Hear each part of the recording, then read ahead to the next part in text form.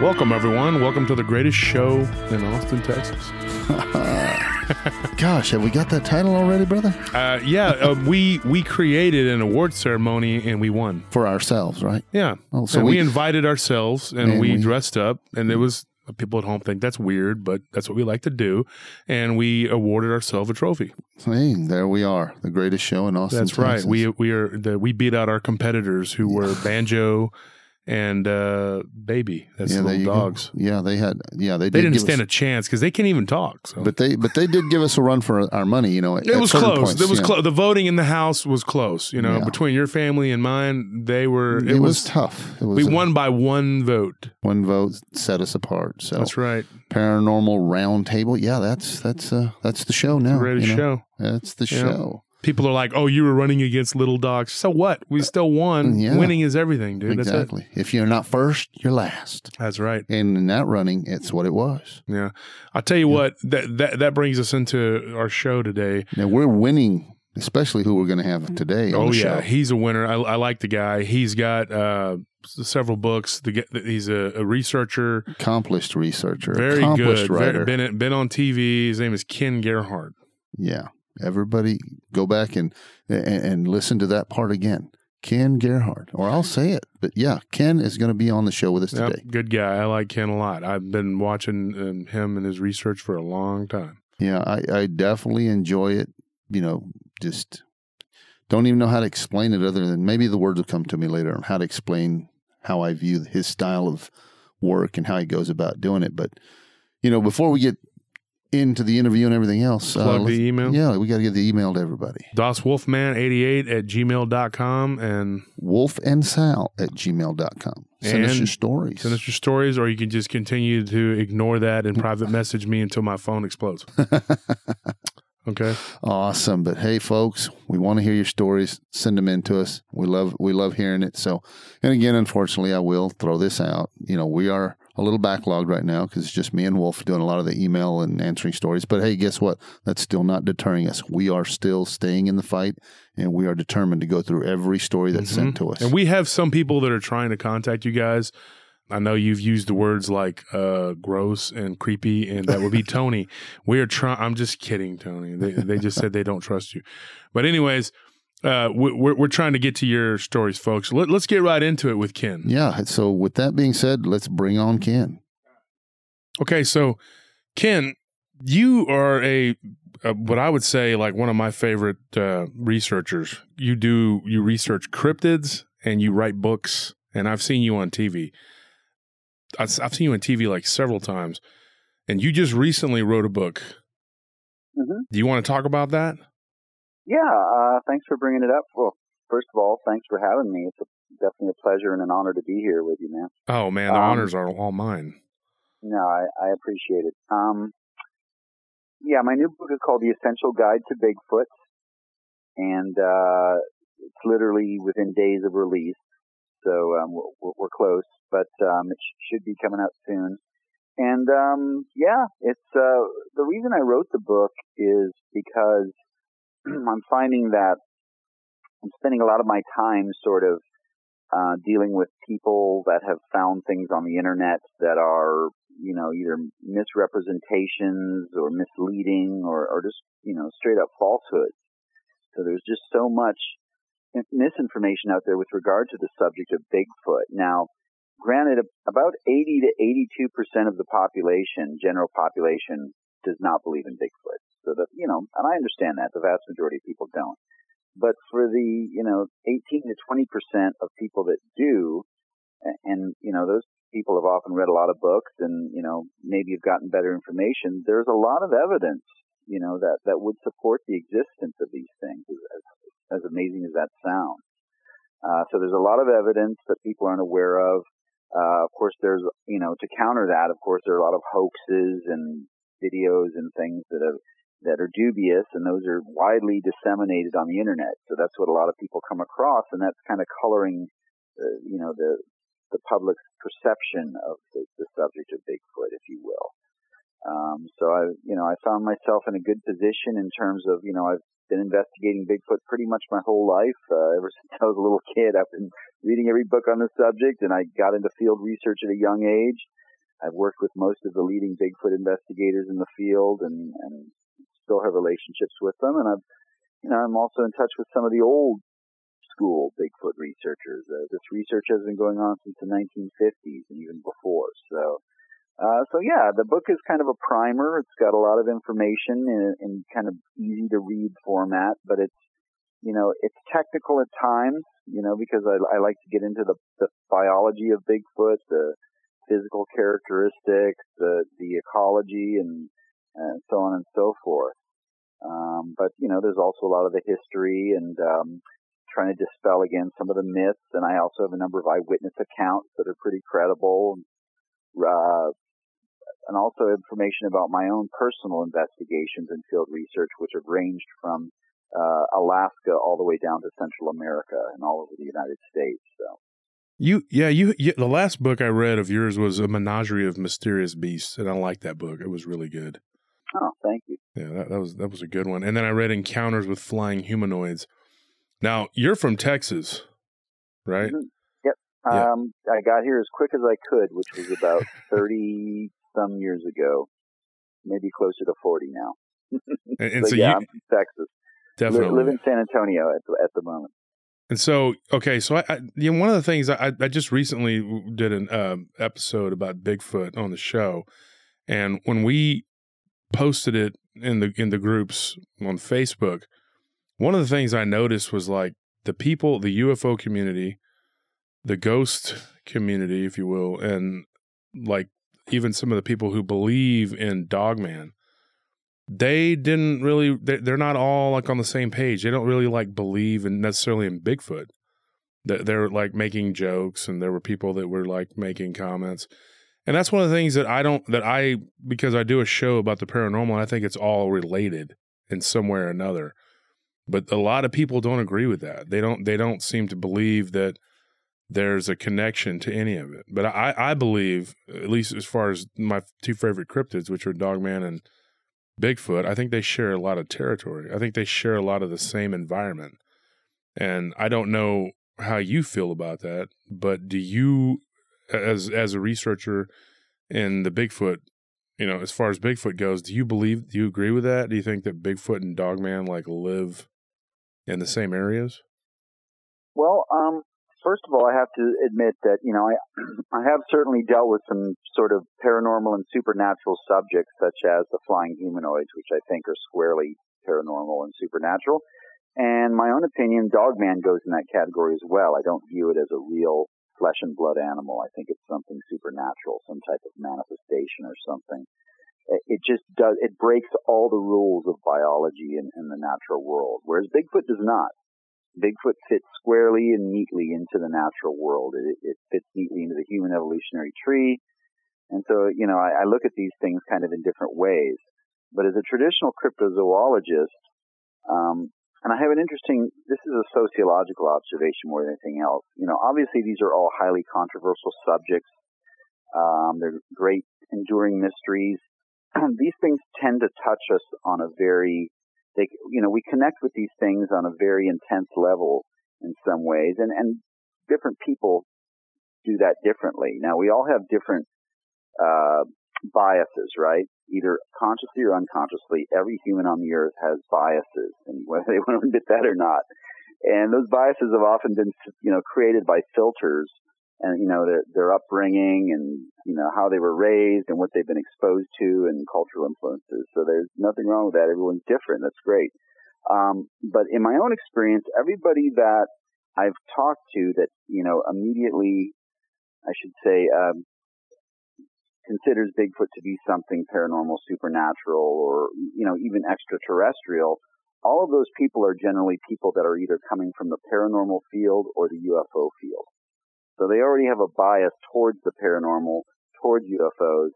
So Bigfoot fits neatly into their comfort zone. So they want to drag it in and say, okay, well, yeah, Bigfoot, maybe that's paranormal or, interdimensional. So, it's possible. I mean, I won't say, there's nothing that's impossible. I mean, I'm an open-minded person.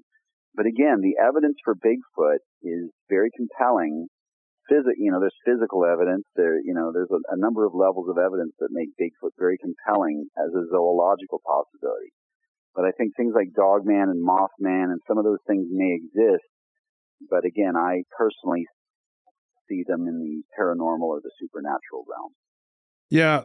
One of the things I was going to talk to you about, I remember watching a show, and I can't remember what channel it was. I've seen you on TV a few times. I know that I watched a show one time a while back that you were doing an investigation into the Chupacabra.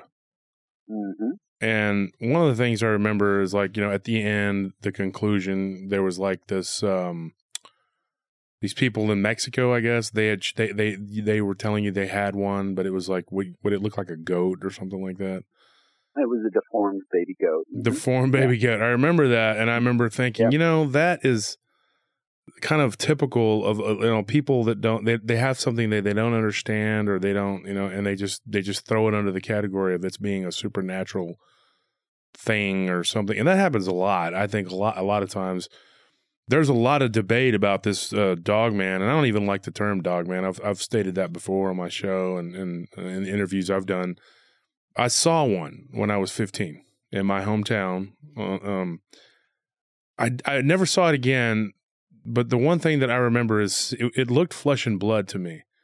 But there is a lot of people who are very hostile toward the idea that it is anything other than a flesh and blood creature, much like Bigfoot. And I don't agree with that. I think that some of the things that other reports that I've gotten, and I've gotten a lot of them from various people, that these things they do things that are not natural. They just appear and they disappear. That didn't happen to me and the friend that I was with, but that also sometimes seems to be the case with Bigfoot. People claiming that they do things and that are not of the natural order, like the natural realm. I do personally believe that there is a flesh and blood creature, Bigfoot, or Sasquatch, and I think that there's a flesh and blood creature, Dogman. But I also think that there's something else going on with Dogman in particular. I think that there's something supernatural. I think there's something, I don't know if you want to call it a skinwalker or something that and it gives off something, somewhat of an evil vibe. That's just my opinion on that. And I've always wondered, like, you go out in the field and you do research. You know, I always wondered if maybe there was a connection between that and then, like, you know, like Bigfoot, Dogman, if there's like if they're interdimensional, or if there's something that they do that's natural to them that looks unnatural to us. Do you know what I mean? Yeah, I get what you're saying. So again, one of the common misconceptions is that there are all these paranormal, supernatural elements attached to the Bigfoot phenomenon. That's not actually true if you look at the evidence. 99.9% of Bigfoot sightings, I was driving down the road, this thing like an ape was walking on its hind legs, it walked across the road, it disappeared on the other side. Or I was walking through the woods, I saw this thing, it started walking away from me, it made a noise. You know, that's none of that stuff indicates, you know, now the weird things are, and you know, paranormal people always point to this quite fairly, well, how come we haven't found a body? How come there are no remains? But in terms of accounts of them like vanishing into thin air or, you know, things like that, you know, literally, again, there are several thousand Bigfoot sightings that have been documented. And that, you know, you could probably throw all those paranormal type sightings into a box. You know, it just doesn't, it's not big enough to be relevant in terms of evidence. I guess that's what I'm trying to say. And I'm not trying to be elitist about that. These are facts, you know. So again, it's a perception. Oh, Bigfoot. Yeah, we can't find it. Which is a great question. Why can't we find? We haven't found a body. Some people say they've shot them and it didn't hurt them, so therefore it's paranormal. So, you know, again, I'm hoping to clear the air on that because I think that Bigfoot squarely fits in the natural world. But again, Dogman, and you brought up a good point. You know, a lot of people that have seen Dogman and stuff, it is a very real experience. It seems like a physical thing. There are often physical things left behind, like scratch marks on cars and things like that. And also the behavior of the Dogman is, as you said, very aggressive. You know, people often report that they're, you know, these things, that the Dogman will chase them or attack, you know, attacking people, attacking property. So very, very non-typical of a natural animal. behavior, whereas Bigfoot, it's the opposite. It ran away. It crossed the road. It disappeared. It walked away. You know, it's very rare that we have accounts of aggressive behavior by Bigfoot. Those are fleeting. Now, in terms of the physical properties, and you know, I don't pretend to be a paranormal supernatural investigator.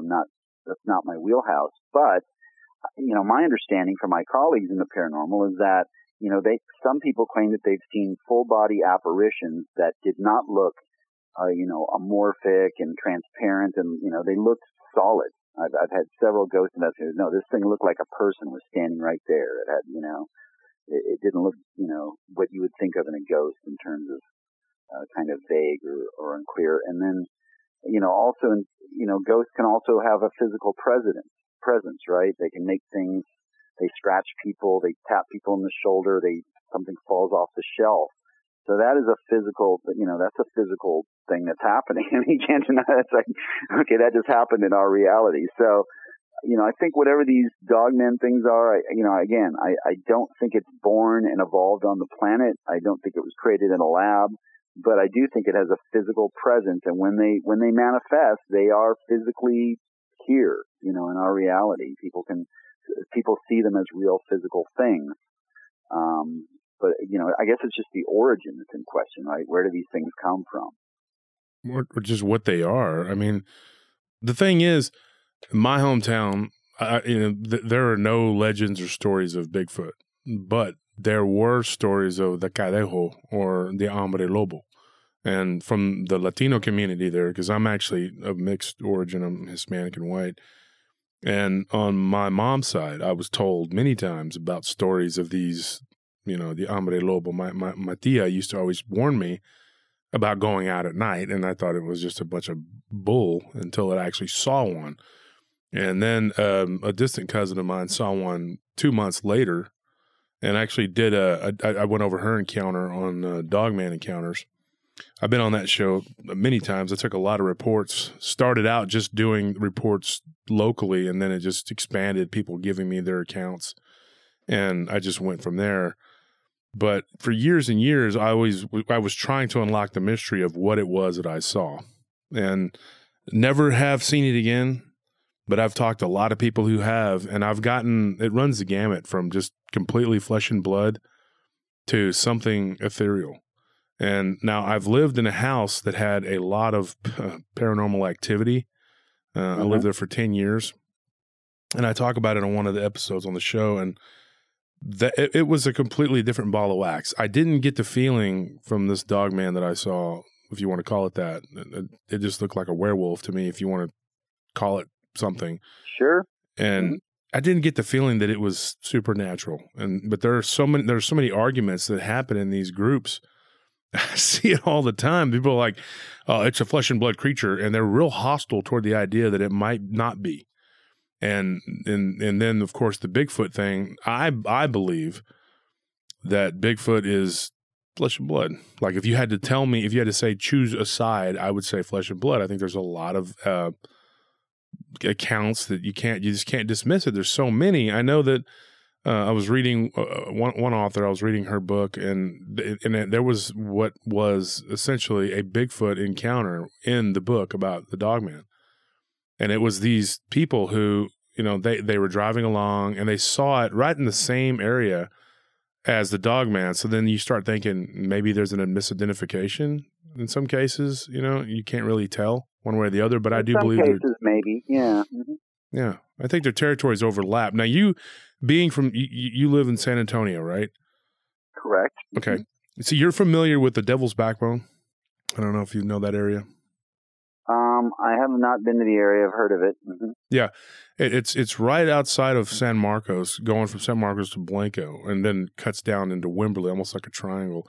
That area right there, I got some reports, started out with some friends that a buddy of mine used to work with. And I just started going out there, you know, and talking to people. And there are two, this is kind of odd. I've noticed it on one side of the Devil's Backbone is Sasquatch. I don't get any Dogman stories out of that area. But then on the other side of that area, I get Dogman. like they live next to each other, but it's kind of like they don't go into each other's territory. Like one side is like strictly Bigfoot, and the other side is Dogman. I think that's interesting. I think that they, because I do believe that there are some physical beings, and they're living in two different, sections of the same territory. And I think that they know that, and they and that's just my opinion. But in your research, you have found, like you were saying, like predominantly it is a flesh and blood creature. And you've done a lot of research here in Texas, and you have not found like reports of Dogman in the same areas as Bigfoot, or I mean, like, how does that work? Have you covered Dogman reports in the same area? Well, admittedly, I don't do a lot of Dogman research. I mean, I find it fascinating, but it's just not, I tend to be more of a traditional cryptozoologist. So traditional, which we're kind of becoming a dying breed, but traditional cryptozoology is based on zoology. So it's really, you're looking for unknown animals. And again, I'm firmly convinced that Dogman is not something I could go out and track in the woods, that I could lay out a bait and call it in. And it's something that appears and vanishes, and we can only speculate perhaps as far as how that happens. But, you made points earlier. I mean, there are werewolf legends, and, let's be fair. Dogman is werewolf. I know a lot of people like to argue about that. No, it's different. It's like, look, werewolf means man in German, and wolf. So it's like man and wolf, man and dog. And, a dog and a wolf are genetically very close. They can breed all the time. They're basically subspecies. So it's not, so anyways, werewolf legends are prevalent all over the world, wherever you have wolves, throughout Europe and Asia. And of course, lately the Dogman thing, I get reports. I do get some reports from researchers in Australia and South America and other places around the world, Africa now. So, the Dogman is making its presence known. But again, talking about origins, and this is my perspective, scientifically speaking, primates, which of course includes humans, and canids, dogs, carnivores, diverged from a common ancestor at least 35 million years ago. We went in radically different directions. One creature developed a quadrupedal gait, 4 legs, and it's built this way, and it does this, and primates eventually turned into humans.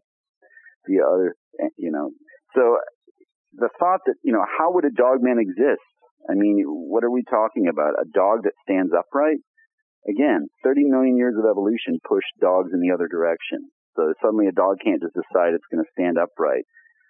So, and there can't be any type of hybrid situation either. So, I mean, it's just, scientifically, it's hard to wrap your head around. And again, I'm not poo-pooing the Dogman phenomenon. It's real. People are having these experiences. They're leaving behind physical evidence.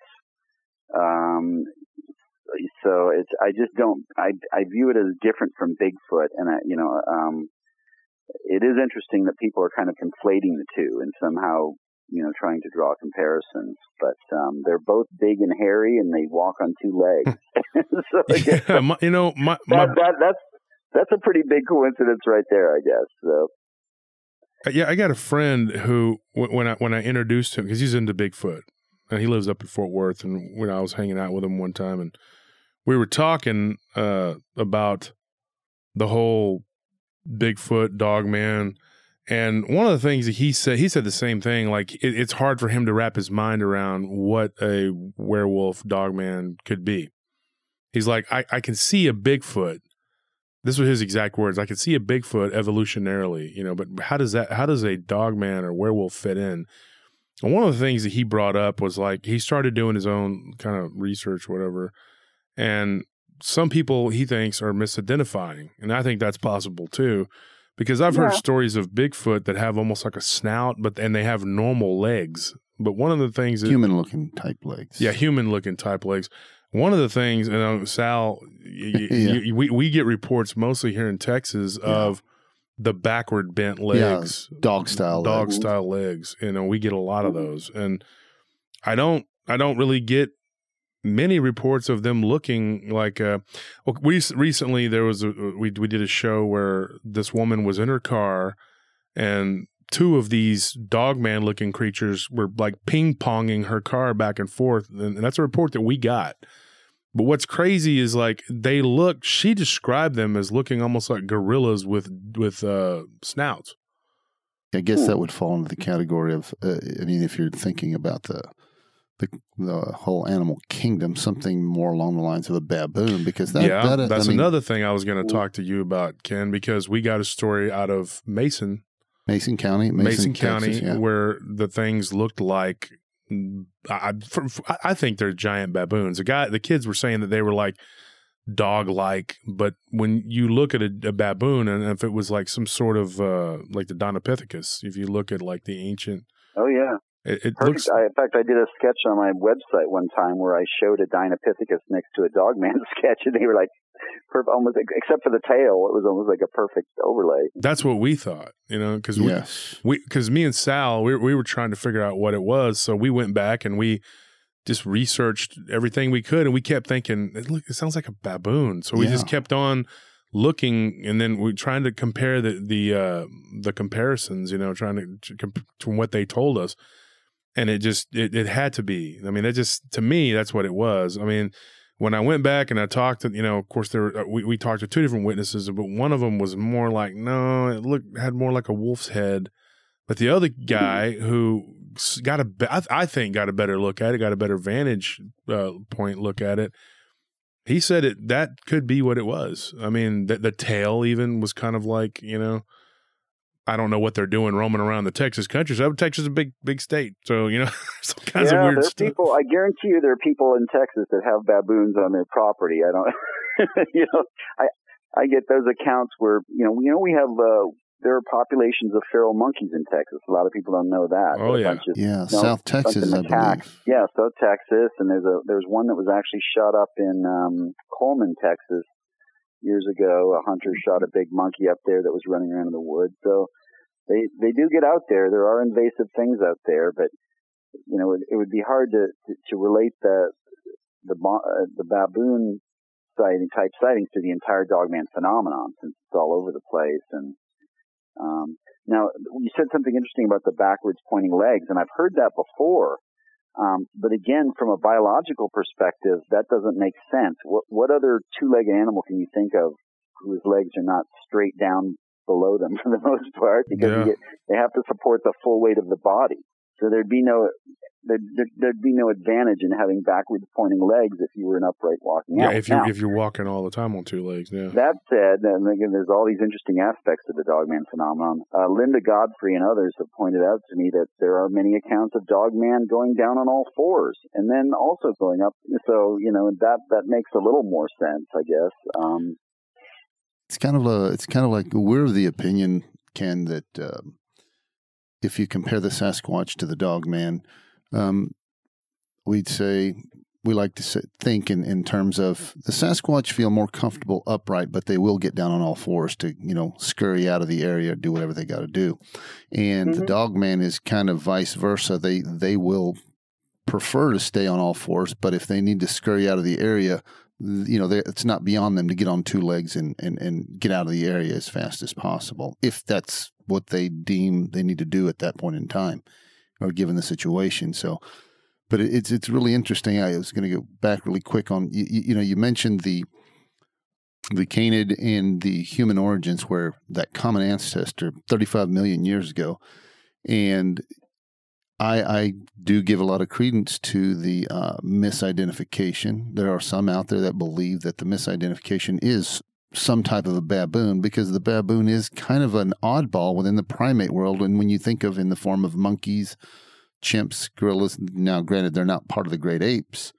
Baboons have the muzzle, but they have that muzzle, and so that large canine thing. Yes, and so I just find it interesting, and some of the people that see these creatures some of them give you those basic, I guess you could say that basic identification, but very few of them sit down and will actually describe it in detail and can tell you the difference between a baboon and or a wolf. And, makes you think the ones that describe a very wolf or a creature that resembles the quintessential werewolf, for example, like on that movie series Underworld or Van Helsing. Van Helsing, yes. And, those things are just really, they're mind-boggling in my opinion.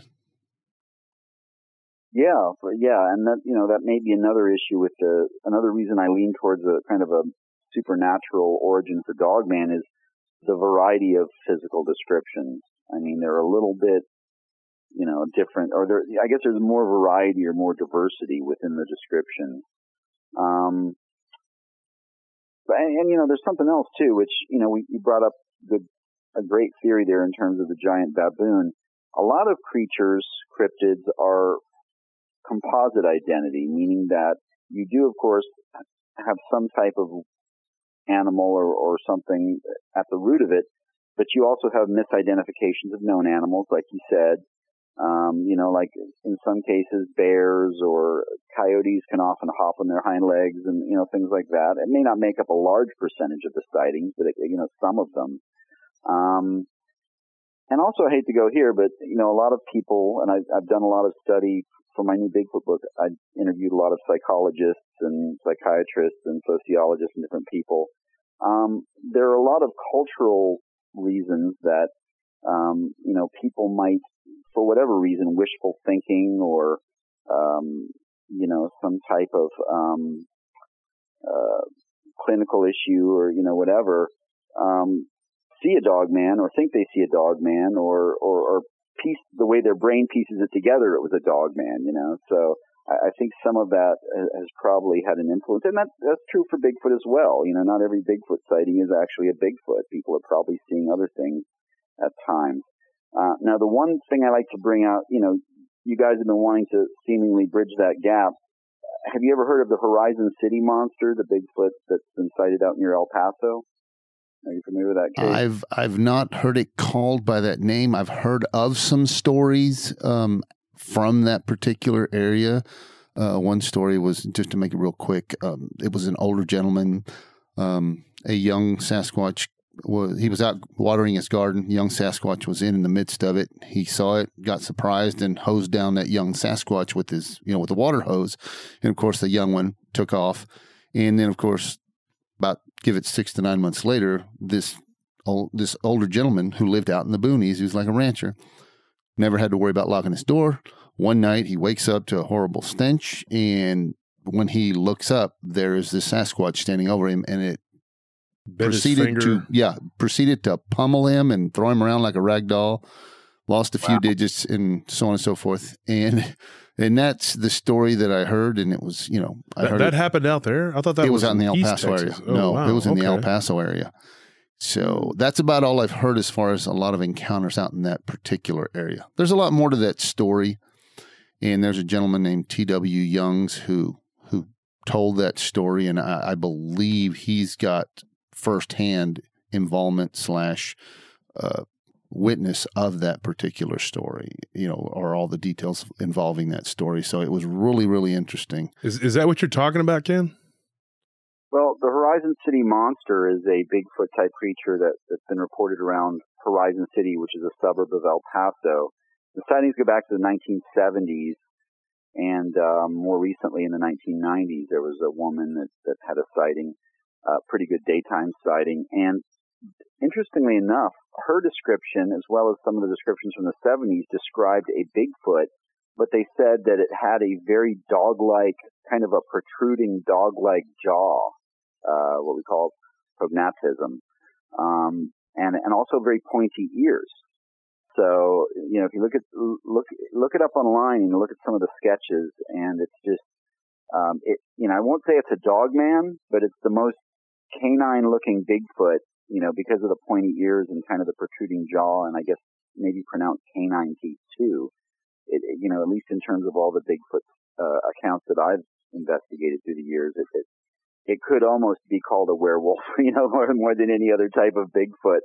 So there's a possible that if Bigfoot exists, maybe there are subspecies or, different variations. And that's, I'm sure you guys have heard that as a theory in the Dogman world. Well, it's a different type of Bigfoot. It's a subspecies that looks kind of wolf-like for whatever reason, but who knows?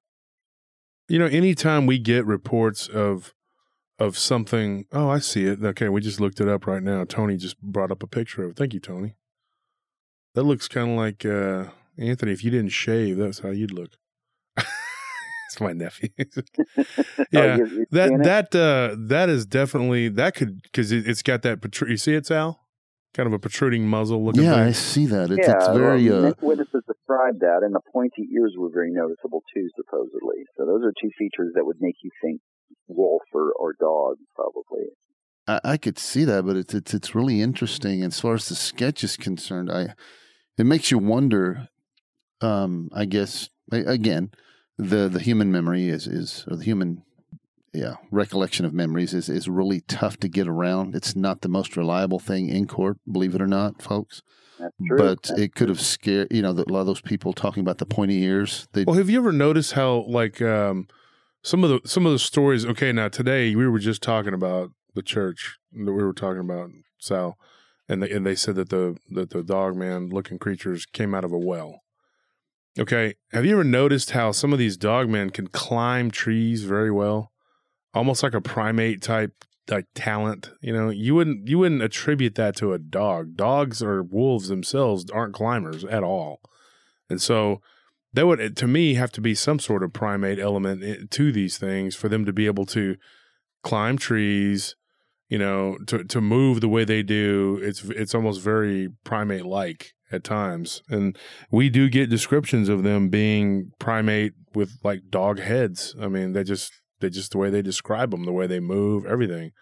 Now, I've seen a few photos of, these were, the photos of the claims is that these photos were of dog men, and I've seen them. And I'm quite an avid watcher of plenty of YouTube videos. I don't discriminate on whose channel I go to.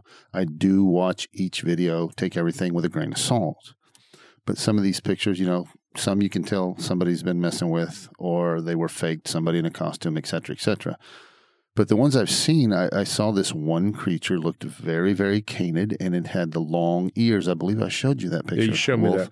Well, what about the Beast of Seven Shoots picture? Yeah, that one. Holding something in its arms. Yeah, to me, the Beast of Seven Shoots photograph is of a quintessential, as far as the face and head's concerned, baboon. I think baboon, giant baboon. But it's standing up. It looks like it's standing straight up. Though. Yeah, it's standing upright. I mean, you could look at that, and it looks like a Bigfoot, but it has like a baboon type head. What's your take on that, Ken? Yeah, I'm familiar with the photo. Of course, it's been disseminated for a long time. Yeah, it looks, it definitely has a muzzle. I mean, now it looks tall, of course, and that's the perception, but it's just so hard to. And I know that photo watching has become kind of a popular thing, especially with everyone's got their mobile device. But sadly, it's just gotten to the point where I just don't put much, into photographic evidence of any kind, because it's either too vague and there's just not enough data there to make any type of determination, which is, I think, what we're talking about here.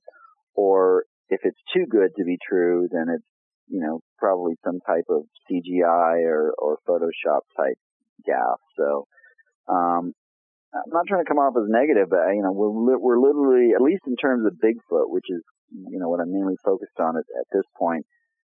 There's no way we'll ever prove that Bigfoot's real with a video, unless, and it's probably still not going to be the case, unless the video was just so literally jaw-dropping that you fell out of your chair when you looked at it and said, "Oh my God!" And even then, people would say, "Well, that's a special effects or whatever." So. Nobody's going to believe it, yeah. Yeah, it's kind of like the PG and everyone's film. Got a different, and everyone's got a different perspective. My thing is trying to find proof. I mean, that's kind of where my passion lies, and I don't think it's going to be found via photographs or videos at this point. Yeah, because you can't. No, even if someone got a clear photo, like you said, they're going to be like, "That's fake," because there's some people that are going to say that no matter what. I mean.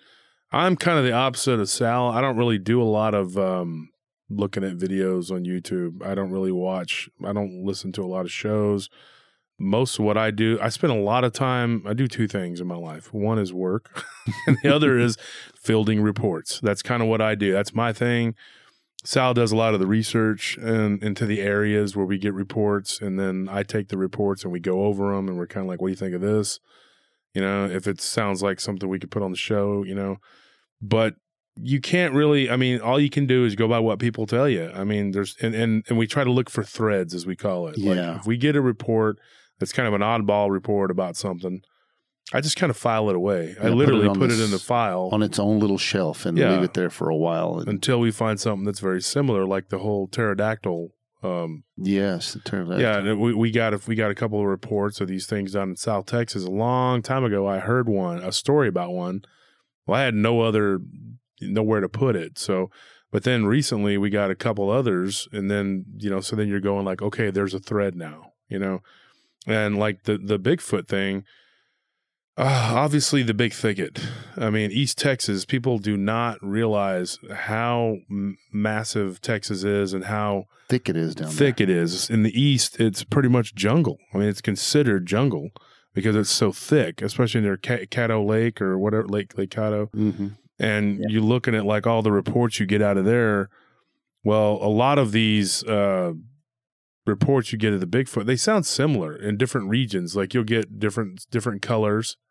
So obviously, there's something to it. There's certain areas of Louisiana, they'll report like a reddish brown type color to the Bigfoot, and then there's different ones like near San Antonio. We heard 2 or 3 out of that area. The Converse monster, I believe, or Converse.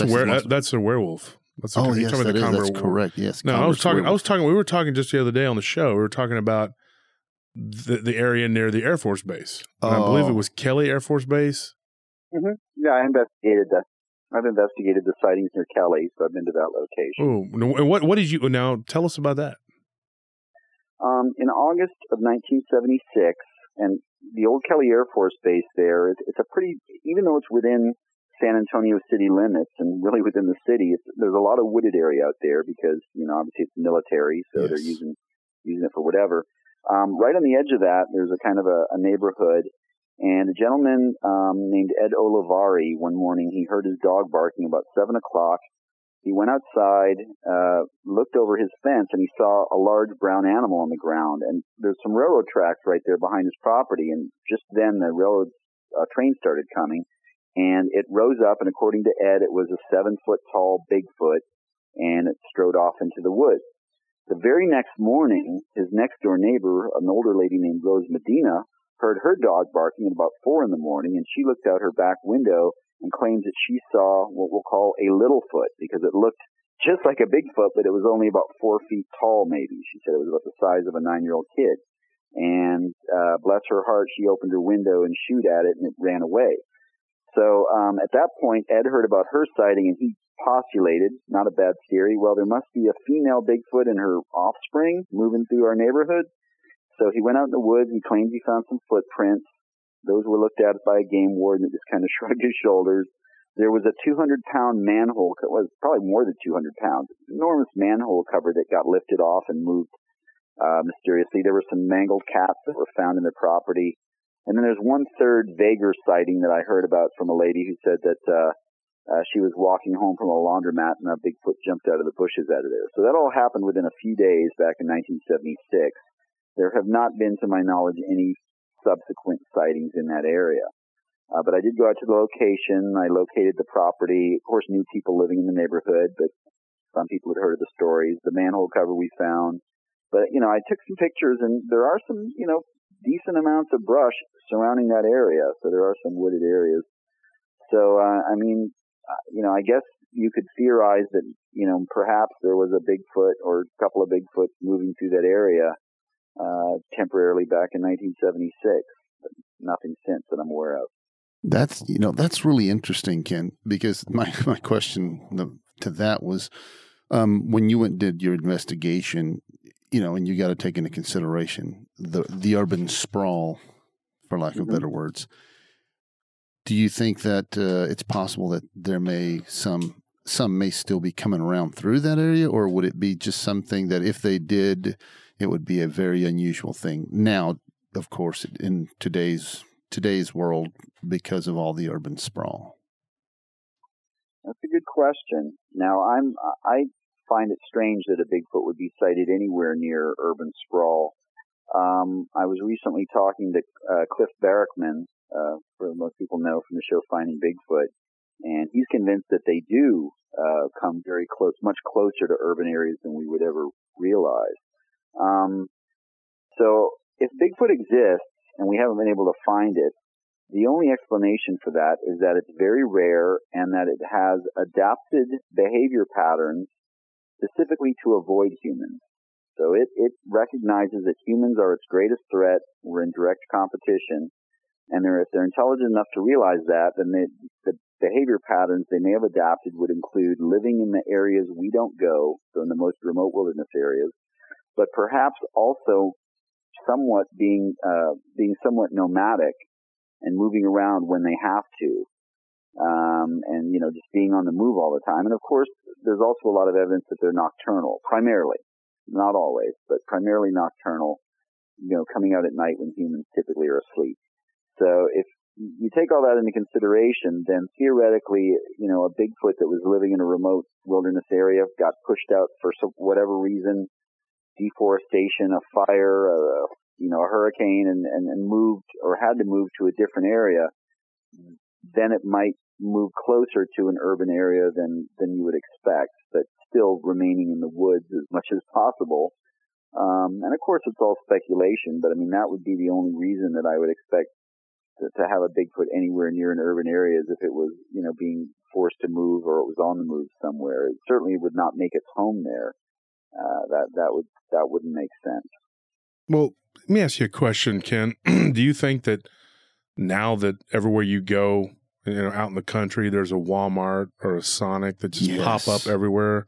That urban sprawl. That reaching maybe out in places it never did before. Yeah.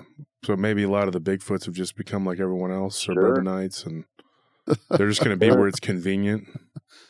Because I actually fielded a report of a Bigfoot at the Sonic ordering a coney. I'm just kidding. I'm joking. I'm just kidding.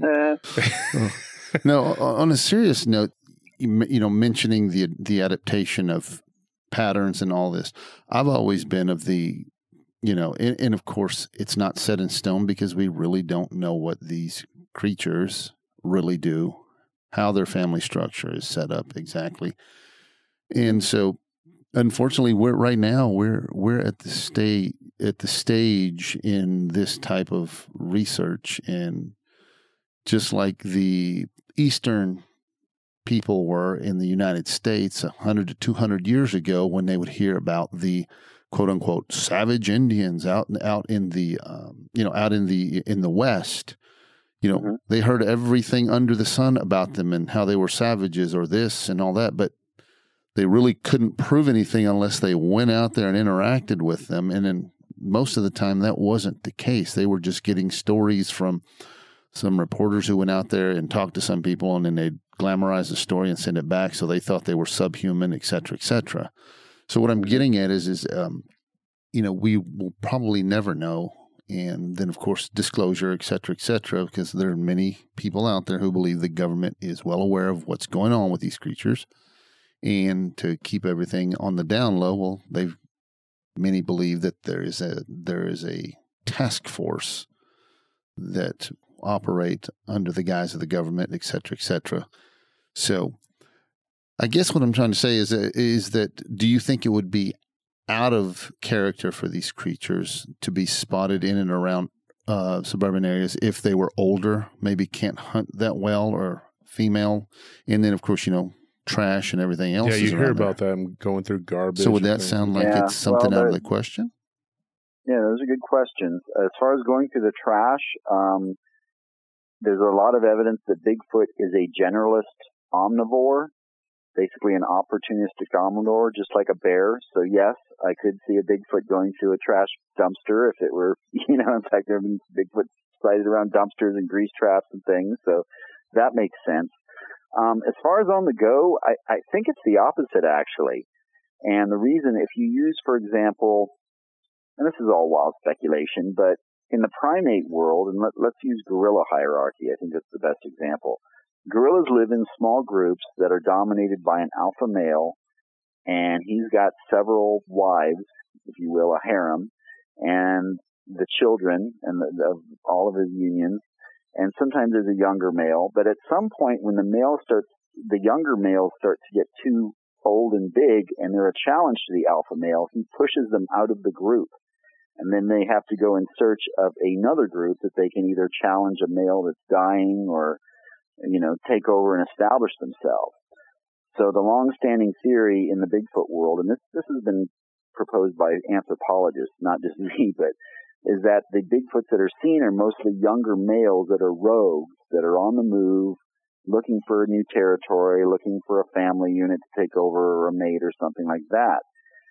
And my good friend Nick Redfern, who's a prolific author and investigator, mentioned to me one time that it would also make sense that the Bigfoots that are seen more often are the juveniles or the younger males because they're stupider and they're more prone to make a mistake than an older seasoned Bigfoot that knows how to stay hidden and how to stay away from humans. So it's almost like a teenager kind of screwing up, which I was a teenager once. I screwed up a lot, so I can totally relate to that. It sounds like this is reminiscent. Oh, I'm sorry. This is reminiscent of what, the hunters talk about when you go out hunting for the big buck, the trophy buck.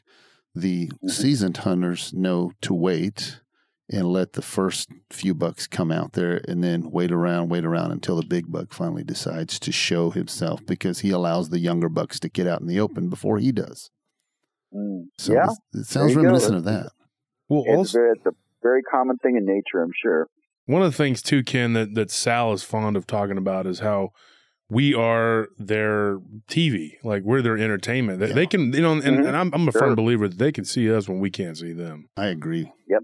100%. I mean, I've been out in the bush, when I was younger, I traipsed around a lot out in the country until I saw a werewolf, and then I quit. But that actually was on the edge of town, but then I just thought, man, these things probably live out there. And so I kind of stayed away for a while, but starting to go back out now more, being more outdoorsy. But Bigfoot, I really believe that they like to people watch, and I think it's also for their survival that they have to keep an eye on us because they don't trust us. You got to know what your neighbors are doing if they're possible threat. You know what I mean? I think they view us something along the lines of a hornet's nest. You kill one, you stir up the nest, and then you're going to have a whole slew of hornets coming after you. And I'm sure that they understand that that's not something they want. Yeah. Yeah. Well, that's an interesting point. I think there are a lot of accounts of them peeking out from behind trees. And I think they're also good at, and this goes back to the paranormal thing. We've kind of done a little full circle here. So I've had one experience. I've never seen Bigfoot with my own eyes. I'm convinced I've heard it on a couple of occasions.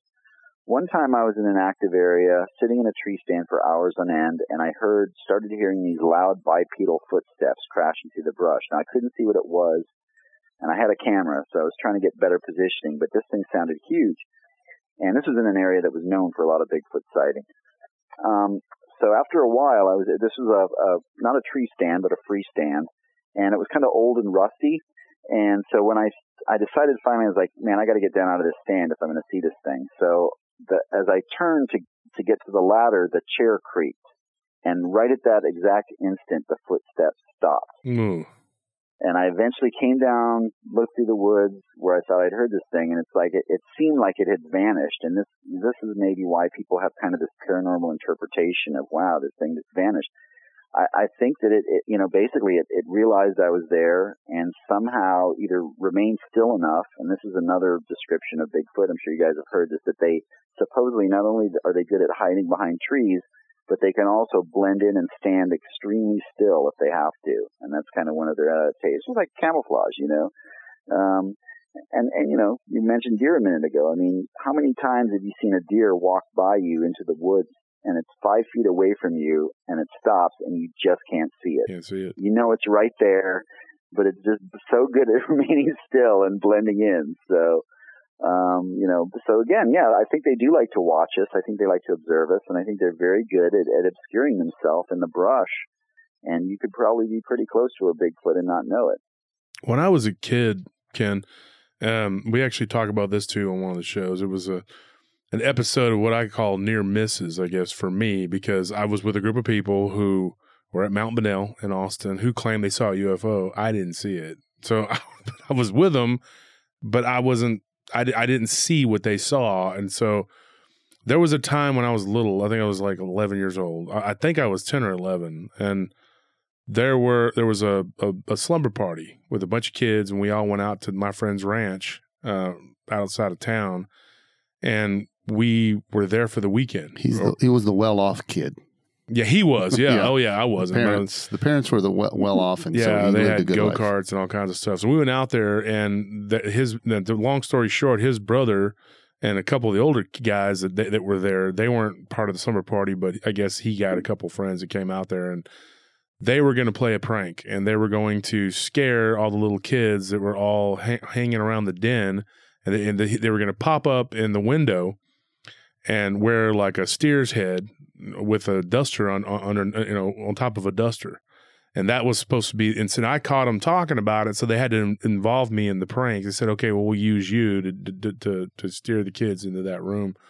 And so what ended up happening was, in another area, a bunch of kids started screaming, and me and Shane, the guys that were involved in doing it, we were like, what's going on? So all these kids were in another area, and they started screaming, and they claimed to have seen the only thing that I can describe it as is a Bigfoot. The way they described it was like very ape-like, but I swear I was just in the next room, and when I ran into the other room to look to see what they were looking at, I didn't see it. So I missed it. But like a bunch of kids that were there, we're all grown now, and they still, to this day, you could talk to any of them on Facebook. They're like, yeah, I saw a Bigfoot. Had a very ape-like face, and the way that it turned and left the premises, it was that close to me, and I ran in the next room, and I didn't see it. Like me and the other older kids did not see it at all. The older kids were teenagers that were going to try and scare the little kids, but which would have been my age. But I didn't see it, and it was so quick, and like it got away so fast. And from the way they described how it jumped over the barbed wire fence and was gone into the brush, I just can't imagine how fast that thing must have been and how quickly it must have gotten away for me to have missed it. But several guys that I went to school with all the way through high school and whatever, they to this day will tell you that when they were little kids, they saw a Sasquatch or a Bigfoot or what looks like a Bigfoot. And it always made me think, man, if they can be that quick and be that close to you and you can miss it, I mean, gosh, anything's possible. Absolutely. Here's another thought, Ken, and you can let me know what you think on it. I'm of the opinion, and again, like I said, I can't leave my, I guess you could say, positions set in stone because we really don't know everything there is to know about them, or officially we don't know anything of them. But since they're bipedal, and I've heard lots of researchers talk about how they'll get down in low crawl, military style, and it's very natural for them to do it.